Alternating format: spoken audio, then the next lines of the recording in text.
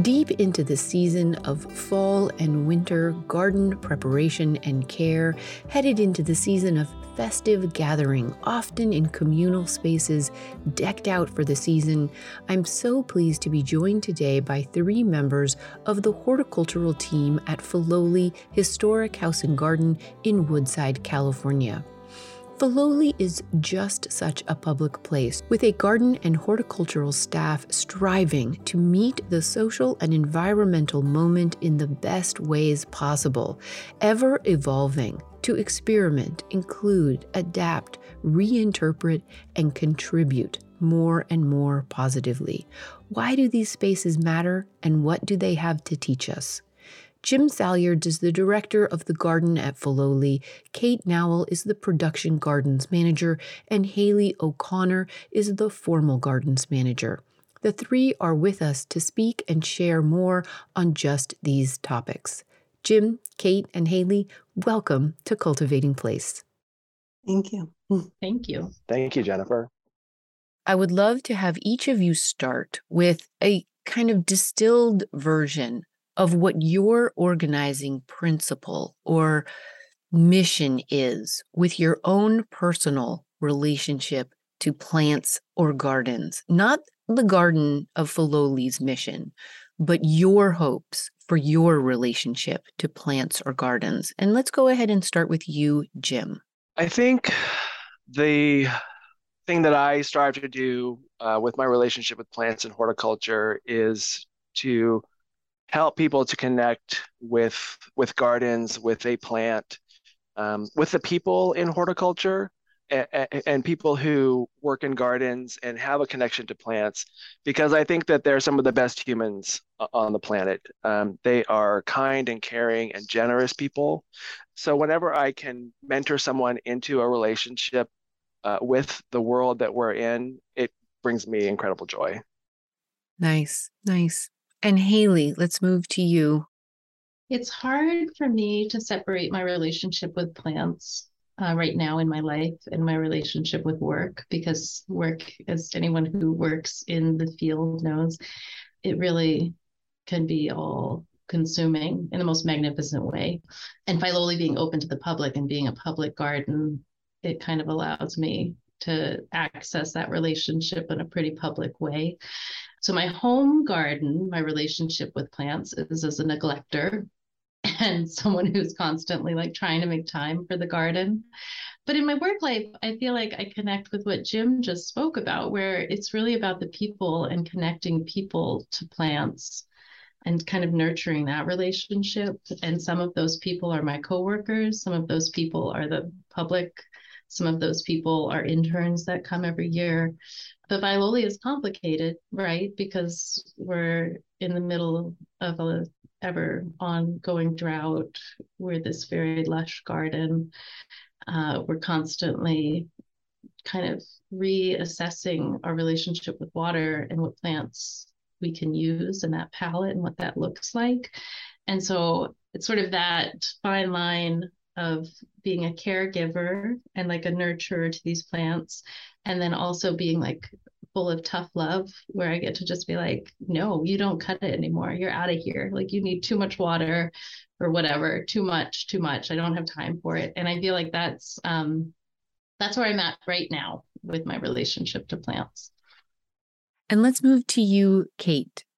I would say my primary relationship to gardens is maintenance. I guess as people, we sort of have an orientation toward development, creation, or on the other side of that, the systems of maintenance of the thing. So our work at Filoli, I think it has relationships between those two things, elements of both those things. And we're at an interesting point right now that Jim and Haley referred to, where the garden needs to evolve, serving the needs of people and the environment. But ultimately, I think we're the keepers of maintenance, and maintenance. It's my daily expression of my love and care for this garden and this place that I want to share with the people that come here. And it's my commitment. And I like to think that the garden maintains me back. Beautiful.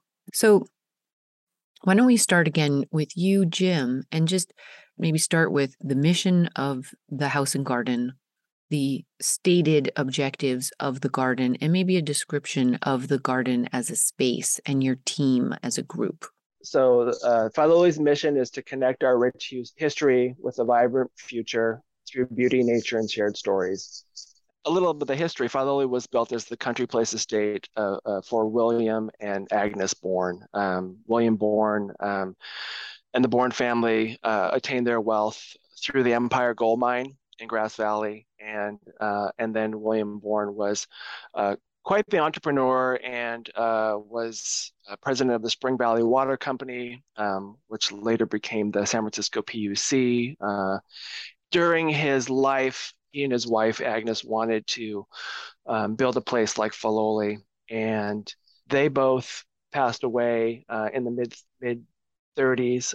The property was built by the Roth family of the Matson Shipping Company, and it was Mrs. Roth who, in the mid 70s, donated Filoli to the National Trust for Historic Preservation. Filoli as a public garden was founded as a place of white privilege. It was the wealthy families who are in this area who helped it to become a public garden. Were the volunteer core for the organization in those early years when there weren't many staff, and it was very much a volunteer-led organization. And it was kind of static in that way for probably 20 years. A new director started at Filoli in 2016 who came from the public garden world, Kara Newport, and she really has been amazing at putting Filoli on the map as an open, accessible, welcoming place for all people. And we did that in simple ways, just by expanding our hours and allowing people who don't work, long days and don't have that much time to get to a place like this. We were open at hours when we weren't in the past, and so people could come here. I remember seeing moms who had picked up their kids from daycare and would come for the last hour. We were open from 4 to 5, and not having seen that before, which was incredible. I think that the pandemic was an incredible had many silver linings. Many horrible things happened during the pandemic, but it had many silver linings for a lot of people in their lives. It allowed them to reflect on what they had done with their life and maybe make some changes to have a better life. For a place like Filoli, which is open, it's an outdoor experience in many ways. When our doors opened up after the closure, people discovered this place. And coincidentally, we had, before the pandemic, planned to have an outdoor exhibit by a Black artist named Christine Mays. She's a San Francisco artist. And really, the exhibit was based on a style of art that we were looking for. And but as we started publicizing Christine's amazing exhibit of figures done in wire that we had around the garden, new audiences started coming to Filoli, and they started to see that this is more than a garden that was built by white people, tended by white people, and it was is a place that is trying to serve the entire Bay Area, the entire country, the entire world, in being a place where anybody can come, everybody is welcome, and everybody, we hope, leaves enriched, healed, and joyful. Having had a beautiful experience, learning about the place, learning about who we are, and being in nature, whether that's a very formal cultivated garden or hiking a trail that's on the property and getting to see the natural world as part of their visit. This is Cultivating Place. This week we're in conversation with 3 members of the horticultural team at the Filoli Historic House and Garden in Woodside, California. We'll be right back after a quick break. For more, stay with us.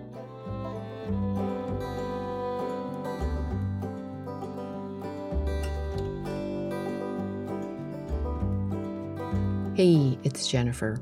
In this season of gratitude, I want to reiterate my gratitude to and for you, listeners, donors, interviewees, participants, all in this experiment in civil gardening conversations, growing together across all that might divide us.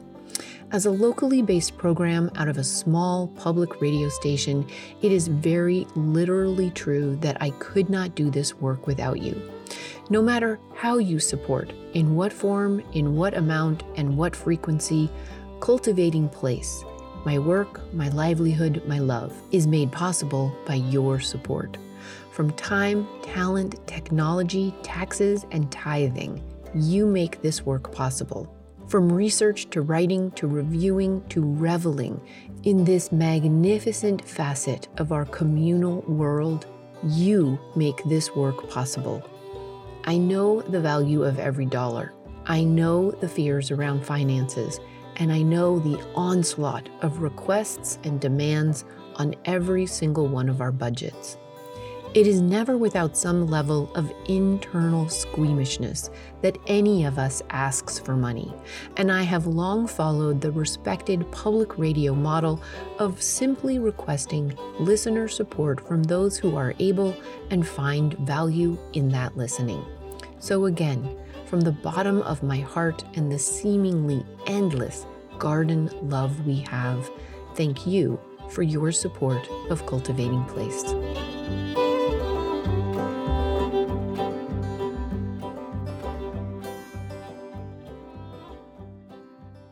And we're back now to our conversation with Jim Salyards, Director of Horticulture at Filoli Historic House and Garden, Kate Noel, Filoli's Production Gardens Manager, and Haley O'Connor, Filoli's Formal Gardens Manager. After hearing Jim's story about how it often really takes just one person, in this case Filoli's director as of 2016, Kara Newport, to reimagine and lead, not only welcoming and inviting a much broader diversity of people into any public space, but actually serving this diversity of people's needs. As we come back, we hear more about Filoli's evolving horticultural team roles and goals, starting with Kate overseeing the production gardens. As the production manager, I work with the team that tends the production spaces.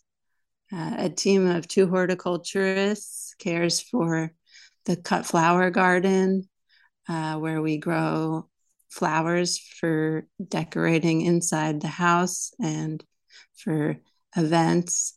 And they also care for the vegetable garden, newly opened in July, though it had been historically a site where we've grown vegetables for many, many years. And vegetables are being grown for demonstration and to share in the community and amongst the staff. And that team also cares for the orchards, about 10 acres of fruit trees, apples, pears, and several other fruits. And in fall, we work with Village Harvest, a local nonprofit, to donate some of the fruit. And a large portion of the fruit goes to be made into apple cider and apple butter and pear butter, which we sell in our gift shop to benefit operations here at Filoli. The other side of the production team is our greenhouse team. 3 horticulturists in the greenhouse oversee all the production of all the plant material that is used in the garden. And they also care for our tropical plant collection and orchids that we display in the house and around the garden. And they also oversee the retail nursery. And That includes buying plants from many local wholesale growers here on the Central Coast mostly, and in Sonoma area, and displaying them, selecting the best things that they can find to share with visitors that come to Filoli. For the garden, we do almost all of our own propagating. So as a visitor, when you come to Filoli, most of what you see in the perennial beds and annual plantings has started as a seed many months before your visit. Let's go to Haley now to talk about the formal garden care and management, and then we'll go into talking about how this all integrates into everything it is. So as the formal garden manager, although all of Filoli is pretty formal, I manage the gardens around the house primarily. Basically, everything that isn't used for production, our team takes care of. So that includes the rose garden, the perennial garden, the sunken garden, the terrace gardens, the main courtyard, the olive orchard in front of the house. Kate and I are constantly like drawing straws to decide who is in charge of that. For the last 2 years, I've been taking care of it and overseeing the renovation of it. And I hope to hand it over to production in beautiful shape, ready to become an active olive orchard again. My team is comprised of 6 horticulturists. They're broken into groups of 3, and they have zones. And with the maintenance perspective, that's one of the ways that Filoli historically has just managed such a big property, is to break it into smaller areas. And that still works for us. So those teams will oversee half of their area. One of them takes care of, the garden, the orchard around the house, the sunken garden, the pool area. Another team will take care of what we call the walled garden, as well as the rose garden and the perennial garden, and then our beautiful woodland garden. And it's comprised of a real mixture of people, some coming straight out of horticulture undergraduate to do internship at Filoli and stay on as horticulturists. Others came from Berkeley, studying film to end up in the world of gardening, public health. It's like a very wonderful professional or diverse professional background. And it makes this team really vibrant. And I feel like I'm constantly just like writing down really great ideas that they come up with. And when Jim and I meet, I'm like, oh, this is happening. And this is what, so-and-so wants to do. And it's just great. They've also, they've all sort of dedicated their professional life at this point to horticulture and gardening. And I feel like that makes like all the difference in the world. So we come to work every day, and everyone that we work with on our small team is like fiercely dedicated to their profession and like their passion in gardening. That level of commitment on the organization's part to keeping this garden at top level for production, for aesthetics, and therefore we hope for education as well, is remarkable. The movement of the entire focus of the garden in these last couple of years towards a couple of things that you have each noted. One being, how do you maintain a garden like Filoli with the water reality that we have in California? How do we move it from being what it was, which was kind of a blind assumption of endless water, to a very cognizant and caring steward of water resources? So Jim, why don't you kick us off with that? And one of the things for me that comes to mind is you have, over the past 5 years, I will say that I have visited 5 times, maybe once a year. And one of the things that impresses me is your interpretive signage of, dear garden visitor. Maybe you were expecting this, but you're now seeing this, and here's why. I love these signs, Jim. That's great to hear. I do too. This is a huge topic. It's something that I think we have conversations about every day. What this garden needs to become to survive and to be relevant in new ways to our audience. This garden was definitely founded to be a lush English landscape with no restrictions in terms of how much water it would use. And then the big wake-up calls over the years have been our droughts and what we can do to be good stewards of the garden, but also to it kind of gets back to that white privilege. We can't be watering all our lawns the way we always have and doing all the things that we've always done in terms of just pouring hundreds of thousands of gallons of water on the garden during the summer each day and not be off-putting to a lot of people. So Filoli just recently completed its site master plan, and that was definitely a thread of conversation that we had as part of planning this garden for the next 25 years, what we can do to reduce water in places around the estate. And our master planning team helped us to identify sections of turf that could go offline in the next 5-10 years, and those places just become hardscape areas, still very functional, but not requiring the water that a turf does, but still keeping these pockets of well-watered areas, some of the lawns, that hundreds of thousands of people get to enjoy, and also looking at how we can focus some of the woody plants in the garden to be areas where there is more water used and areas where we could cut back. The woodland garden that Haley spoke of earlier originally was a wild garden, and a wild garden is a space that is a more formally tended collection of native plants to the garden. And that later became the woodland garden because azaleas and rhododendrons and camellias were added to it. And so it now requires much more water. But that us returning it to its original intent could be a way of reducing the water significantly in a section of the garden.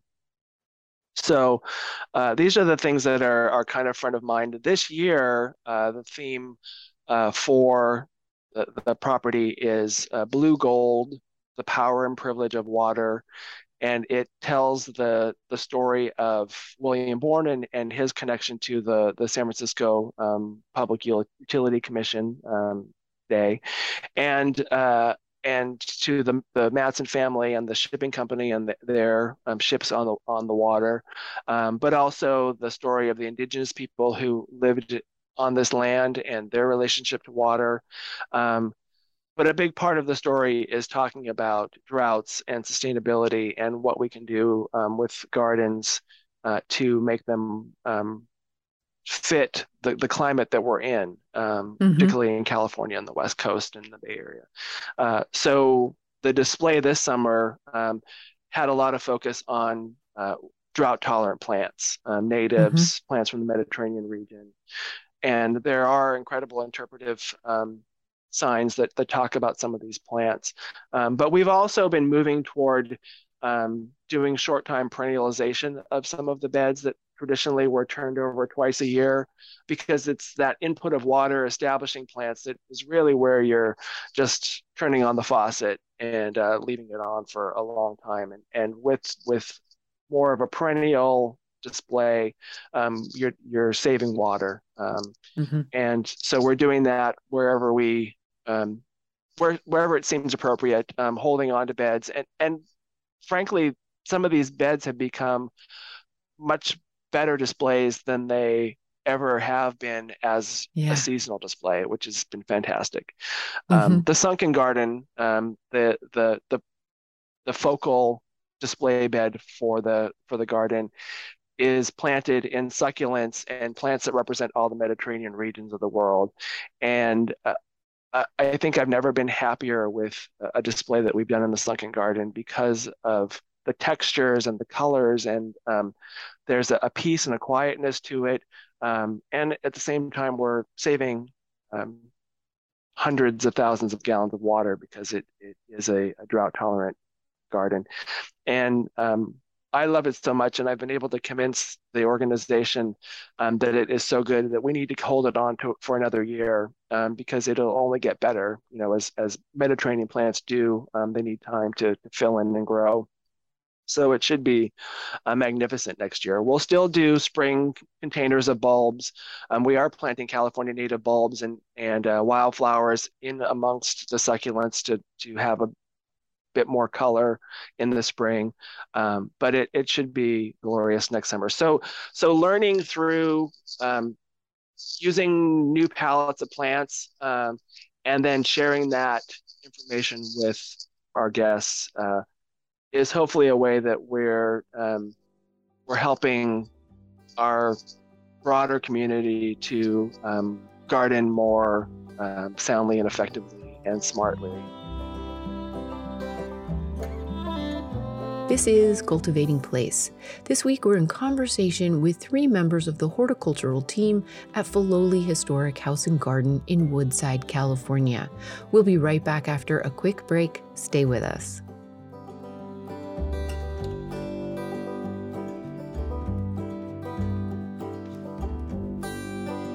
Hey, so I had a really interesting conversation, a respectful dialogue back and forth with a wonderful listener last week. A listener of Asian descent, this person was very uncomfortable with what she felt was cultural appropriation on the part of my guest last week.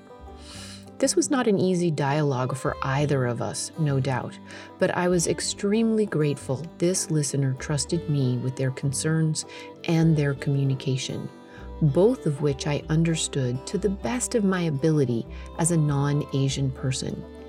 This ongoing conversation and learning curve around cultural appropriation, of navigating personal ownership of reparation, respect, reimagining, especially as felt and discerned by those from whose cultures so often feel appropriated, is so important, and it will be an ongoing process in our lifetimes, for generations to come, I feel sure. There are some clear lines, but there are also some very murky ones, which often come down to personal delineation. For me, one of these lines between clear cultural appropriation and less clear, as I shared with this listener, has to do with crediting our sources and inspiration, with respectfully and joyfully uplifting, even tithing to those sources and inspiration, while never diminishing or degrading those sources or inspiration, even in indirect, sometimes unseen ways. For this listener, your own biological ancestry, lenses that further commodification or fetishizing, and monetary gain were all delineators for them. When non-native peoples took the spiritual and sacred use of sacred white sage without credit or compensation, monetary or otherwise, which led not only to the commodification of this very regionally and culturally specific plant, but also the overharvesting and endangering of it, that is a very clear line of unacceptable appropriation. How artists and students, scholars even, of other cultures teaching them other ways of seeing and being, who go on to incorporate some of that learning into their own ways and artistry with full credit, this sits on a much murkier and age-old line. In many ways, of course, we are all appropriators of one thing or another. The land we live on here in Northern California and all of the U.S., if we are not of native descent, is stolen and appropriated. It is up to each of us to respond to these realities in all the ways we can and will. If you have thoughts, impressions, lessons to constructively share on this topic of interest to us all, you know how to reach me. cultivatingplace@gmail.com, or follow, tag, or DM me on Instagram. By the way, I will be attending an online program given by the Red Bud Resource Group out of Northern California, led by people of Native ancestry, exploring and leading us in thinking about how we go beyond simple land acknowledgements into the real work of reparation, repair, and reimagining our futures. I'll put a link to that in this week's show notes. Keep growing, friends, growing pains and all. Happy November.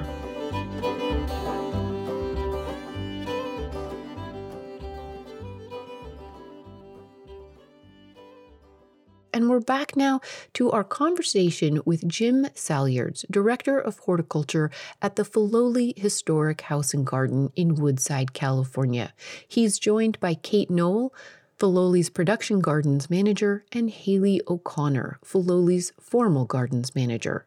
The Filoli administration also invests in the care of the garden through the use of trusted contract experts for things like turf care and ongoing tree care with certified arborists, ensuring the longevity and health of some of the oldest specimen trees on the grounds, such as the beloved Camperdown elms. As we come back, we hear more from Haley about the evolving horticultural practices at Filoli as we move into the future. Well, perennializing the beds is a real success for water saving. And as we go forward in that discussion of having them, sort of perennializing them for 2 or 3 years, looking at what those perennials are is the next step, and kind of continuing that. We have high expectation from our guests that we'll have a big flower show in the spring, 65,000 bulbs go into the ground. And I feel like that's our next big conversation is deciding where we can reduce our spring show, but not reduce, just sort of change our spring show to be a little bit less thirsty. So the successes have been perennializing. Pollinators have been hugely successful. Also, they've been hugely successful from a visitor standpoint of having beautiful beds.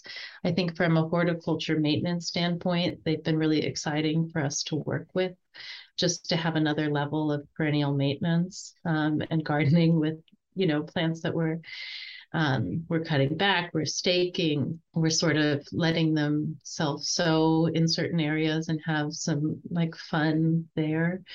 So our successes are many, and I think where we're going, is just continuing on this trajectory. The lawns that Jim spoke of, our education push to just sort of help educate visitors, and help them reimagine what the garden space can be. That a permeable DG area for event space is as welcoming as, a lush lawn, a fescue. So we're looking at those spaces, and we haven't really I think we have a long-term vision, and then we have these short-term goals. And what's hard for me, because I'm such an action-oriented person, is having to take time and pause and realize that 10 years really is a blink of the eye in this garden. Because I want to take out all the lawns next year. And then Jim and I sit down, and he's like, well, let's look at a 10-year plan. Let's look at, what we can do little bit by little bit. So it's not drastic, because the drastic things we've done are noticed right away by every visitor. And even if they're only noticed by 5 people, you hear about them, they're broadcast really loudly. So yeah, I think going forward, we'll figure out some turf solutions. The native planting has been really successful. Give us some examples. the sunken garden has been super successful. Well, we pulled a perennial. I'll let Jim talk about the perennializing plan that he's kind of been working with, but we wanted to do something this year to really highlight water savings. So we took an annual planting design that, is typically just a big, big show in the sunken. And we have, a native and drought tolerant sort of a mixture of these Mediterranean plants. And it's gorgeous, and people have responded really well to it. So we're holding it over. We have echinacea in a large garden bed called the Chart. This is its second year. It's the Cheyenne Spirit mix, and it's just been like so colorful. People have loved it. It's actually turned into like the June, July, showstopper. Our irrigation has been hugely improved. We've put drip in where we had overhead spray. We're hoping to complete, we've done about a third of the garden. We're hoping to do another third next year. So our boxwood is all on drip.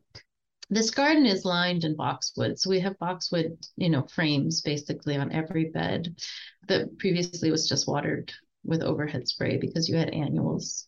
So converting that into drip has been huge. It's also been pretty drastic. Like the box responded by going like, I'm in shock. I'm brown. Like what's going on? But I think as it develops longer roots and it just gets used to a new water pattern, it'll respond by greening and being really healthy.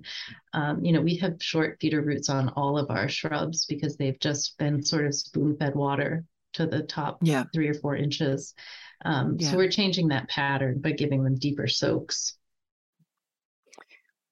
Speaking of your box, and thinking of box blight and some of the other issues that come up with it, is the garden, either the formal or the production garden, managed organically? Is it, how do you handle that kind of care at a conceptual principle level?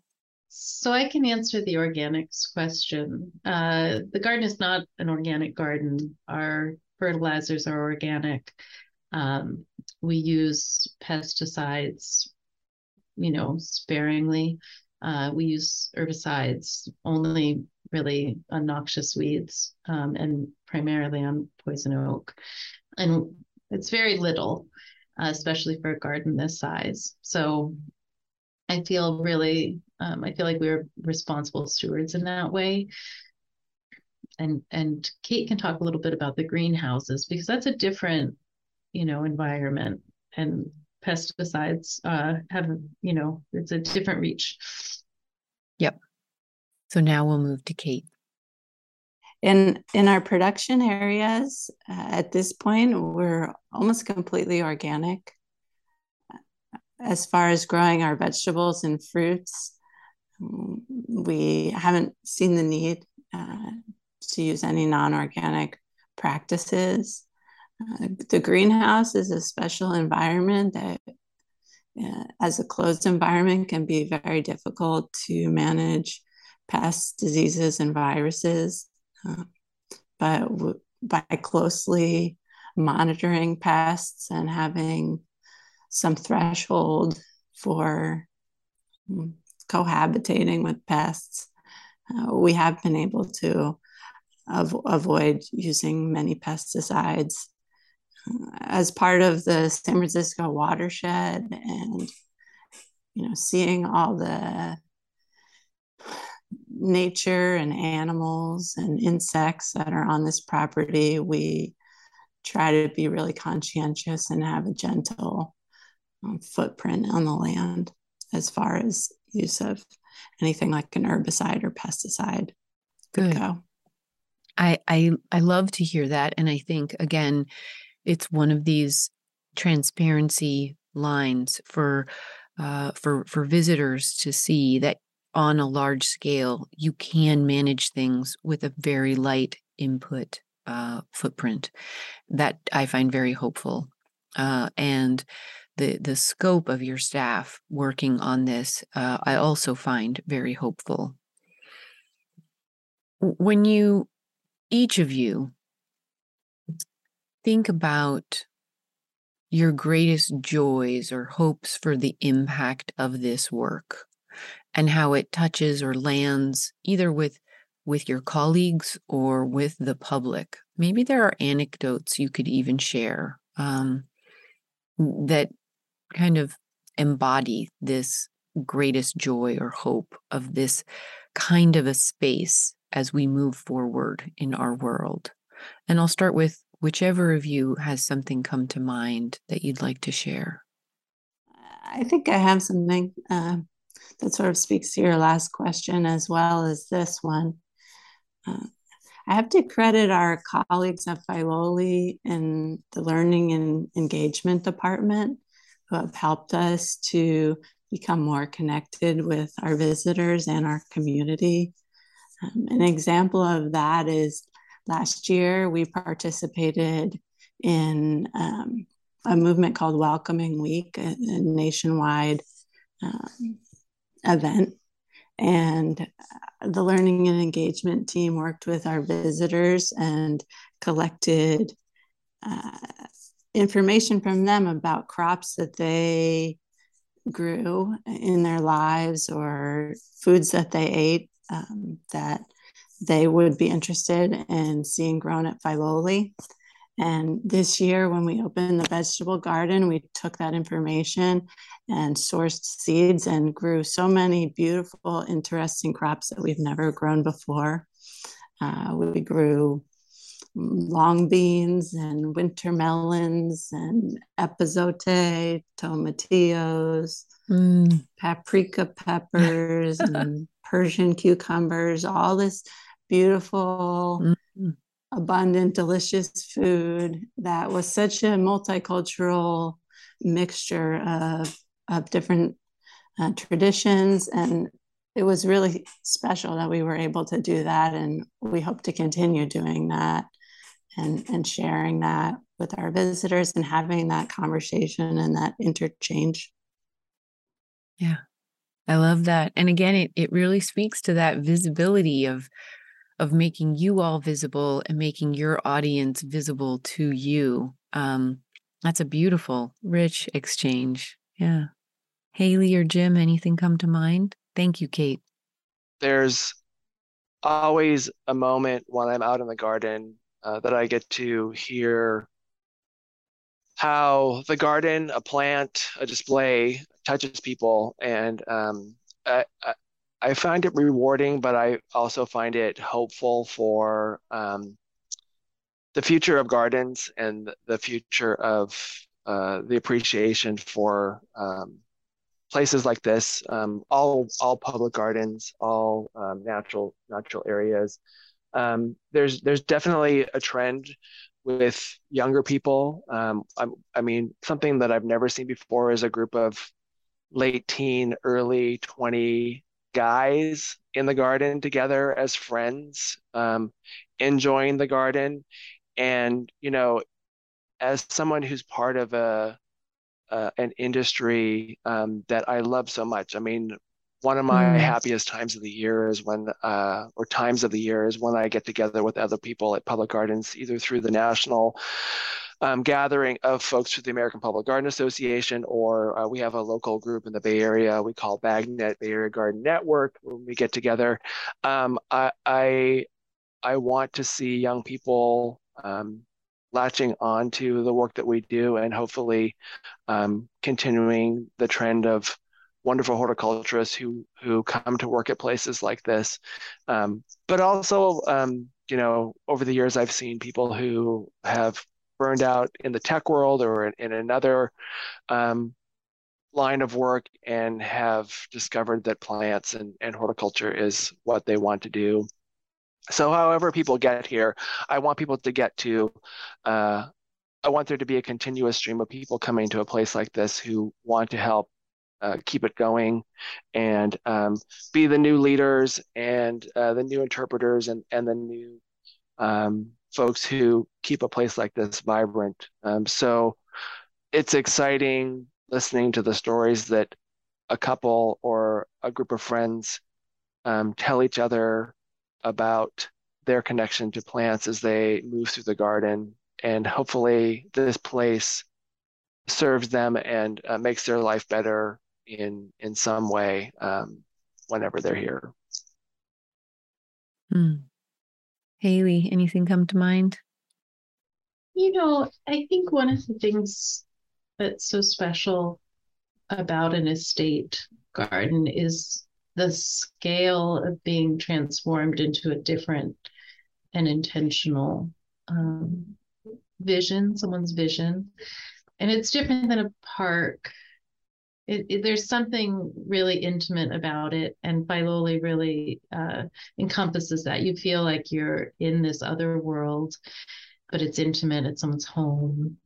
It's not a home garden many people can relate to, but when you're here, it's yours. And that's what I find so special about watching guests and interacting with people when they come to the garden is they get that little piece of whatever it is they're looking for at Filoli, and they find it, whether it's nature on the nature trail or, abundance in the rose garden or long vistas that are uninterrupted. We have all of that, and it's due to one person's privilege in being able to give it away, right? Laureline Roth just thought this garden was too beautiful to keep to herself or her family in death. She wanted to share it with people. And that's such an inspiring moment to be in, and also such a moment of privilege, right? Like you have enough wealth, you can give all of this away and it doesn't affect your family.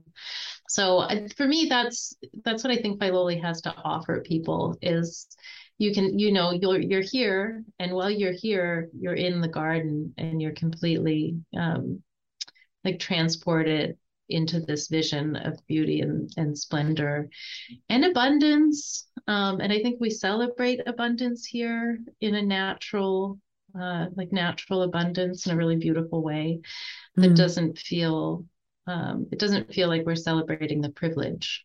It's like we're celebrating the natural abundance and the beauty that this garden holds.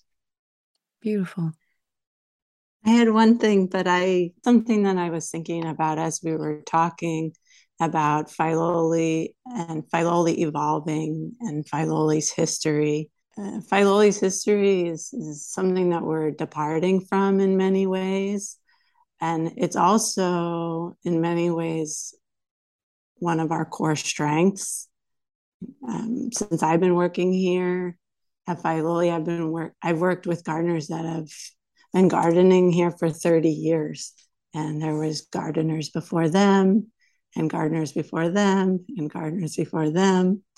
And these gardeners, they have this really special, specific, that place-based knowledge, observing this place, experimenting over time. And now we have the communal knowledge, like a horticultural knowledge, environmental knowledge, practical knowledge that it's been developed and it's passed down. So I think as horticulturists, we all are trying to steward and grow this understanding, this knowledge of the place, the animals, the practices, the soil, the seasons. As horticulturists, we're observing what we're doing. We're noting what we're doing. We're sharing it. And a lot of the knowledge it's in our practices. It's in the choreography. So if you're working here for 30 years, 10 years, 3 months, even if you're visiting for the day, I think you're part of preserving these practices and this knowledge.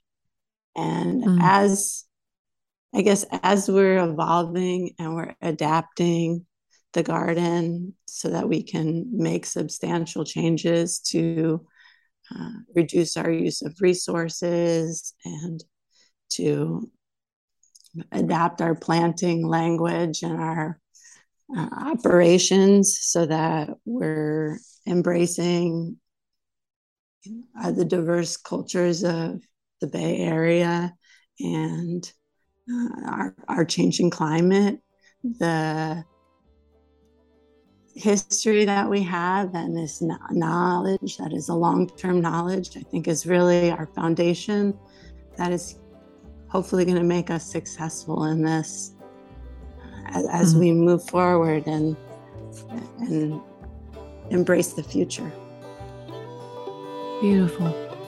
Thank you all very much for being guests on the program today. It has been a great pleasure to speak with you and hear about your experience and forward progress and growth and beautiful maintenance there at Filoli. Thank you so much, Jennifer. It's been a lot of fun. Thank you. Thank you. Thank you for your podcast. Filoli is a historic house and garden in Woodside, California, situated on the unceded ancestral lands of the Ramaytush Ohlone. The estate includes 654 acres of wildland along California's coastal range and 16 acres of cultivated gardens open to the public. Originally built as a private residence in 1917, Filoli was open to the public in 1975 as a nonprofit organization and site of the National Trust for Historic Preservation. Jim Salyards is the director of the garden at Filoli, Kate Noel is the production gardens manager, and Haley O'Connor is Filoli's formal gardens manager. Oh, I love you more and more. Speaking of plants and place in this garden moment, this week, an ode to zinnias, because in front of the blessed rain and cold weather in our forecast, this past weekend I harvested and cut back the generous bed of zinnias I had seeded in trays early last spring, and which we, mostly John, have tended, and both of us have enjoyed watching them grow over 6 feet tall. Although most sources say they grow to 4 feet, ours were definitely closing in on 6 feet. We also enjoyed the colorful profusion of blooms all summer. As I picked the last of them to make way for winter crops and to save seed before the dampness set in, buckeye butterflies, pipevine butterflies, a California sister butterfly, honeybees, hoverflies, and others nectared at the blooms as I worked. And I did keep apologizing to them for the harvest, but knew there were other fall blooms, especially among the salvias, for these insects to forage at as well. Zinnias, according to Purdue University's Eric Grissel, author of The History of the Zinnia, Flower for the Ages, there are about 24 recognized name species, but a relative few have become garden standards. All species of the genus Zinnia have a natural center of diversity in Mexico, spreading a bit farther to the north in the western United States and to the south as far as northern and western South America. Zinnias naturally originated in these regions of the New World regardless of where they now occur.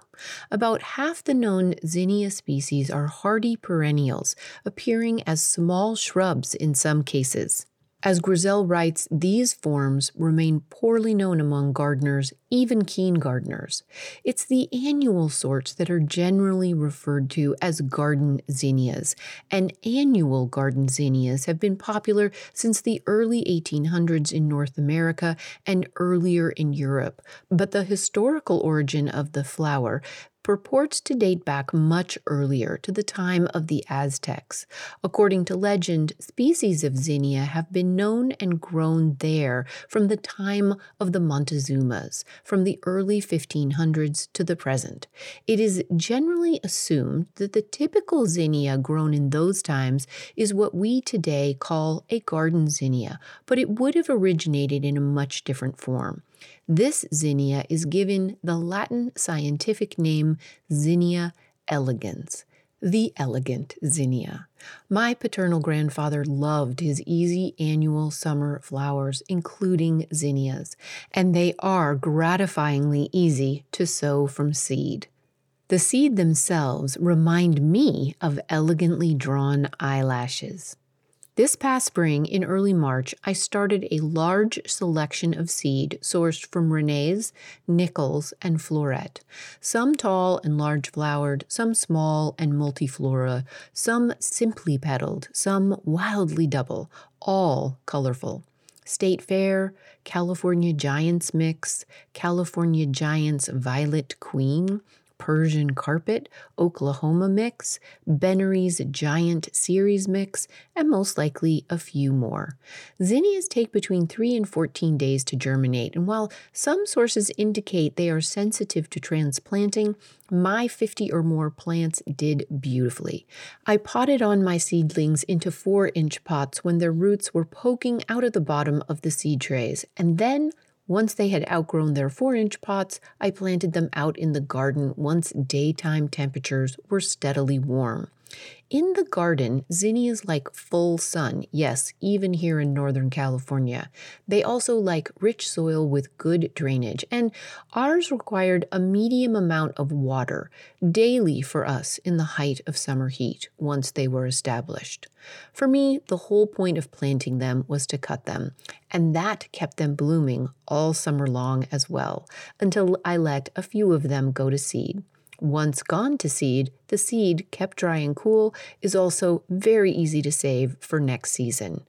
My favorite was a large flowered, nuanced orange burnishing to pink in the center. I will be dreaming of this cheerful summer color at seeding time again next spring.